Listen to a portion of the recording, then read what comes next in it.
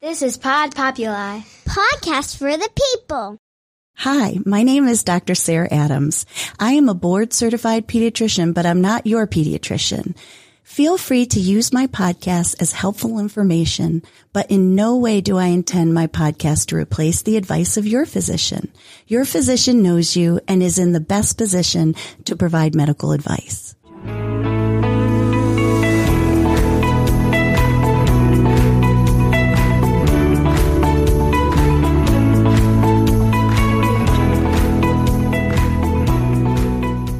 Hello, and welcome to Growing Up with Dr. Sarah. There are a lot of times where I get the question in my office, is my child ready for a cell phone? Or, Dr. Sarah, when should I get my child a cell phone? And chances are, if you're a parent who has a child entering middle school or even elementary school, the question has come up from your kid. When can I get a cell phone? And figuring out if the time is right can be overwhelming. On one hand, your child can connect with others, download educational apps, and you can monitor your child's whereabouts. But on the other hand, there's risk of predators, bullying, and sexting, I hate to even say, and these are a huge concern. So it's a tough call, parents and caregivers. Cell phones allow children to stay in contact with adults and friends, but they also give youth access to the internet, apps, and as you know, social media. During the COVID pandemic, many children worked on laptops and tablets, but cell phones are different. I will say that I think many families saw the positives in letting their children use internet-connected devices. They were able to talk and play with their friends virtually, for example, in a time when we were all so isolated. But the pandemic also showcased the downsides of more time online. Am I right? How are cell phones different than other devices? Well, mobile phones are just that. They are mobile. Children can carry them everywhere. Phones are likely to be right next to your child, at the bedside, at the dinner table, car rides, or many other spaces where other devices don't typically go. Because of this, it may interrupt or push out really important activities like face-to-face conversation, homework, sports, or even sleep, to name a few. And let's face it, children and adults many times are unable to put that device down when it's time to do something else. The first thing to remember when you're taking a trip down the smartphone superhighway is to make your decision based on your child, not age or grade level.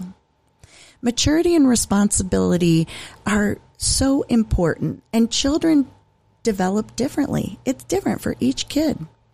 The time to start thinking about giving your child a smartphone is in that middle school or 12 years old, when there's a greater need to communicate with one another about schedules and whereabouts.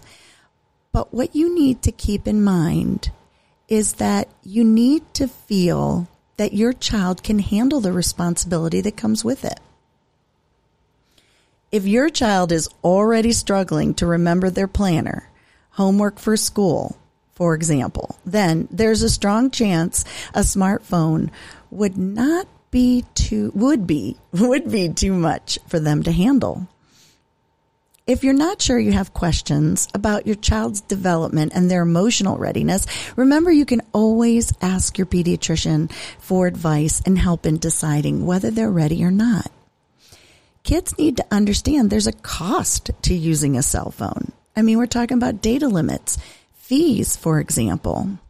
And not that I mean they need to outright pay for their phone, but they should be able to show ownership in other ways, like doing chores, community service. And actually, I recommend signing a contract to keep grades up. They also need to understand that there's consequences if they don't keep up with their end of the bargain. If your child ticks all the boxes for cell phone basics and responsibility, then consider their maturity level and whether they understand the importance now of cell phone safety and etiquette. Etiquette includes things like no cell phones at the dinner table, no texting in front of other people, keeping text short and sweet, and knowing that over text, people might not get the same feeling that you do in a verbal conversation because texts don't show emotion. They need to stop and think before they text. I also read these questions from the American Academy of Pediatrics on things to consider before giving your child a smartphone. What would they use it for? Just saying every other kid has it is not a way to answer that question. What are your child's strengths or challenges that might make having a phone more difficult? We talked about responsibility, but I also want to talk about impulse control. Do they tend to act before they think? Do they still need your help in making good decisions, or do you trust their judgment when they're not supervised? This becomes very important to consider once they have access to the internet, to texting, and to social media apps, because they can easily say or post things that they might regret later. How would you know if your child's a responsible phone user? Well, we talked about being online and being safe and a good digital citizen, but there's some benchmarks that you can use. Like, think about past experiences that your child has already had, specifically during virtual learning. I'm going to give you an example, like when they were supposed to be in Zoom classes, were they playing video games or websites? Could they risk that temptation? Those are some good questions to consider when you're thinking about responsibility. What are some ways that they can connect with other ways that they can connect with their friends? Like, you need to make sure that they have social in-person connection too. But social connection is a big driver for having a phone in those tween and teen years. They get a sense of self, but they also need a sense of community. So if you don't think your child is ready, then talk about other ways that they can connect with their friends. In addition, making sure that they still have in-person social opportunities like clubs, sports, or you could enable video chat or text messaging on like an iPad or a tablet, for example, or allow video gaming with friends on a shared server or a safe multiplayer game that's invitation only and has private settings.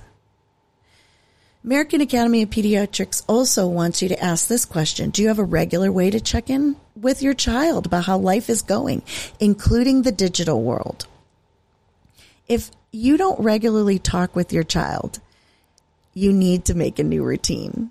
We used to talk to our kids specifically when we were in car rides because we were busy, and it was kind of fun because they couldn't walk away, but you didn't have to make eye contact.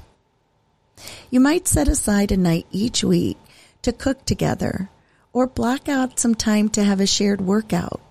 Either way, this is very important to get informed about what's going on in their life and also in their digital media. Have them show you their games and their apps and read up on them when you have a chance so you know exactly what they're involved in. I'm not going to share a story about, well, maybe I will share the story. This doesn't have to do with media per se, although it did have to do with a DVD that I let my son buy, and I didn't realize that it actually was extremely inappropriate for him at his age. Actually, I felt like it was inappropriate at any age, but that's a whole nother story. Anyway, it looked like a cartoon. You're probably already starting to think, what was this? Well, I'll tell you, it was Family Guy. And I thought, Family Guy, okay, it's a cartoon.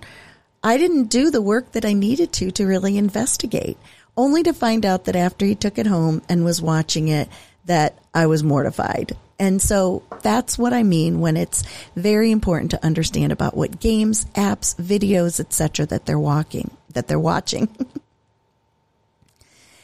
You really need to continue the conversation with your child about cell phone use and let them show you. Also tell them you're going to put some controls, filters, timers, and other features that are available for you to limit what the children have access and how long they can be on the phone. And remember, as they show responsibility, these features can be adjusted or even turned off. Setting rules and parental controls are really critical steps to make sure the cell phone is used properly.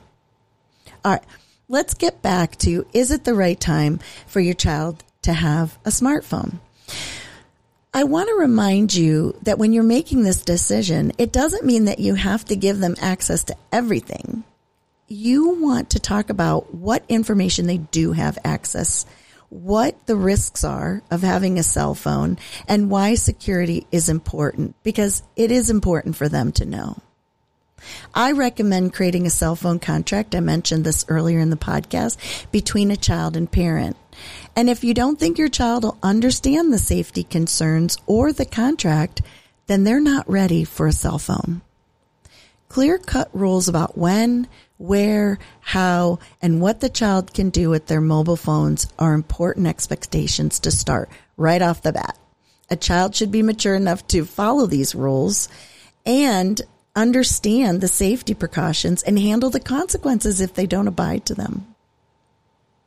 You should have access to all the communication, all the internet history, and pictures.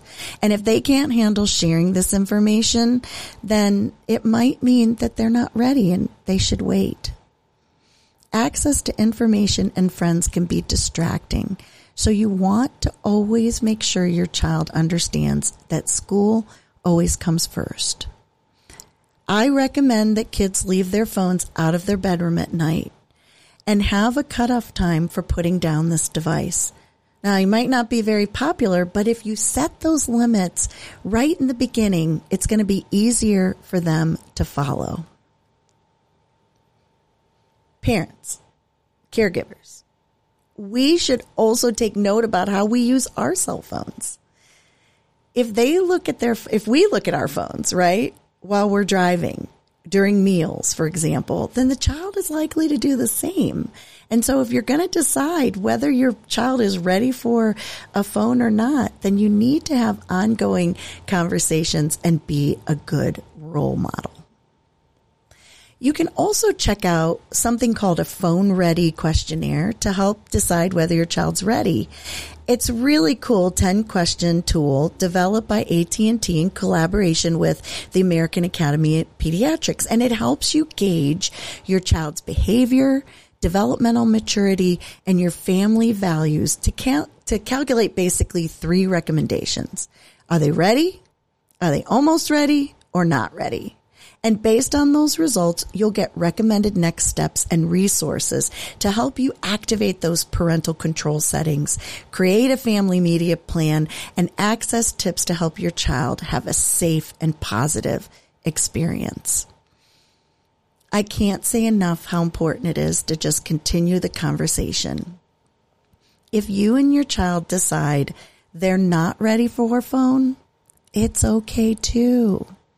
There can be ongoing conversation about your child's relationship with technology.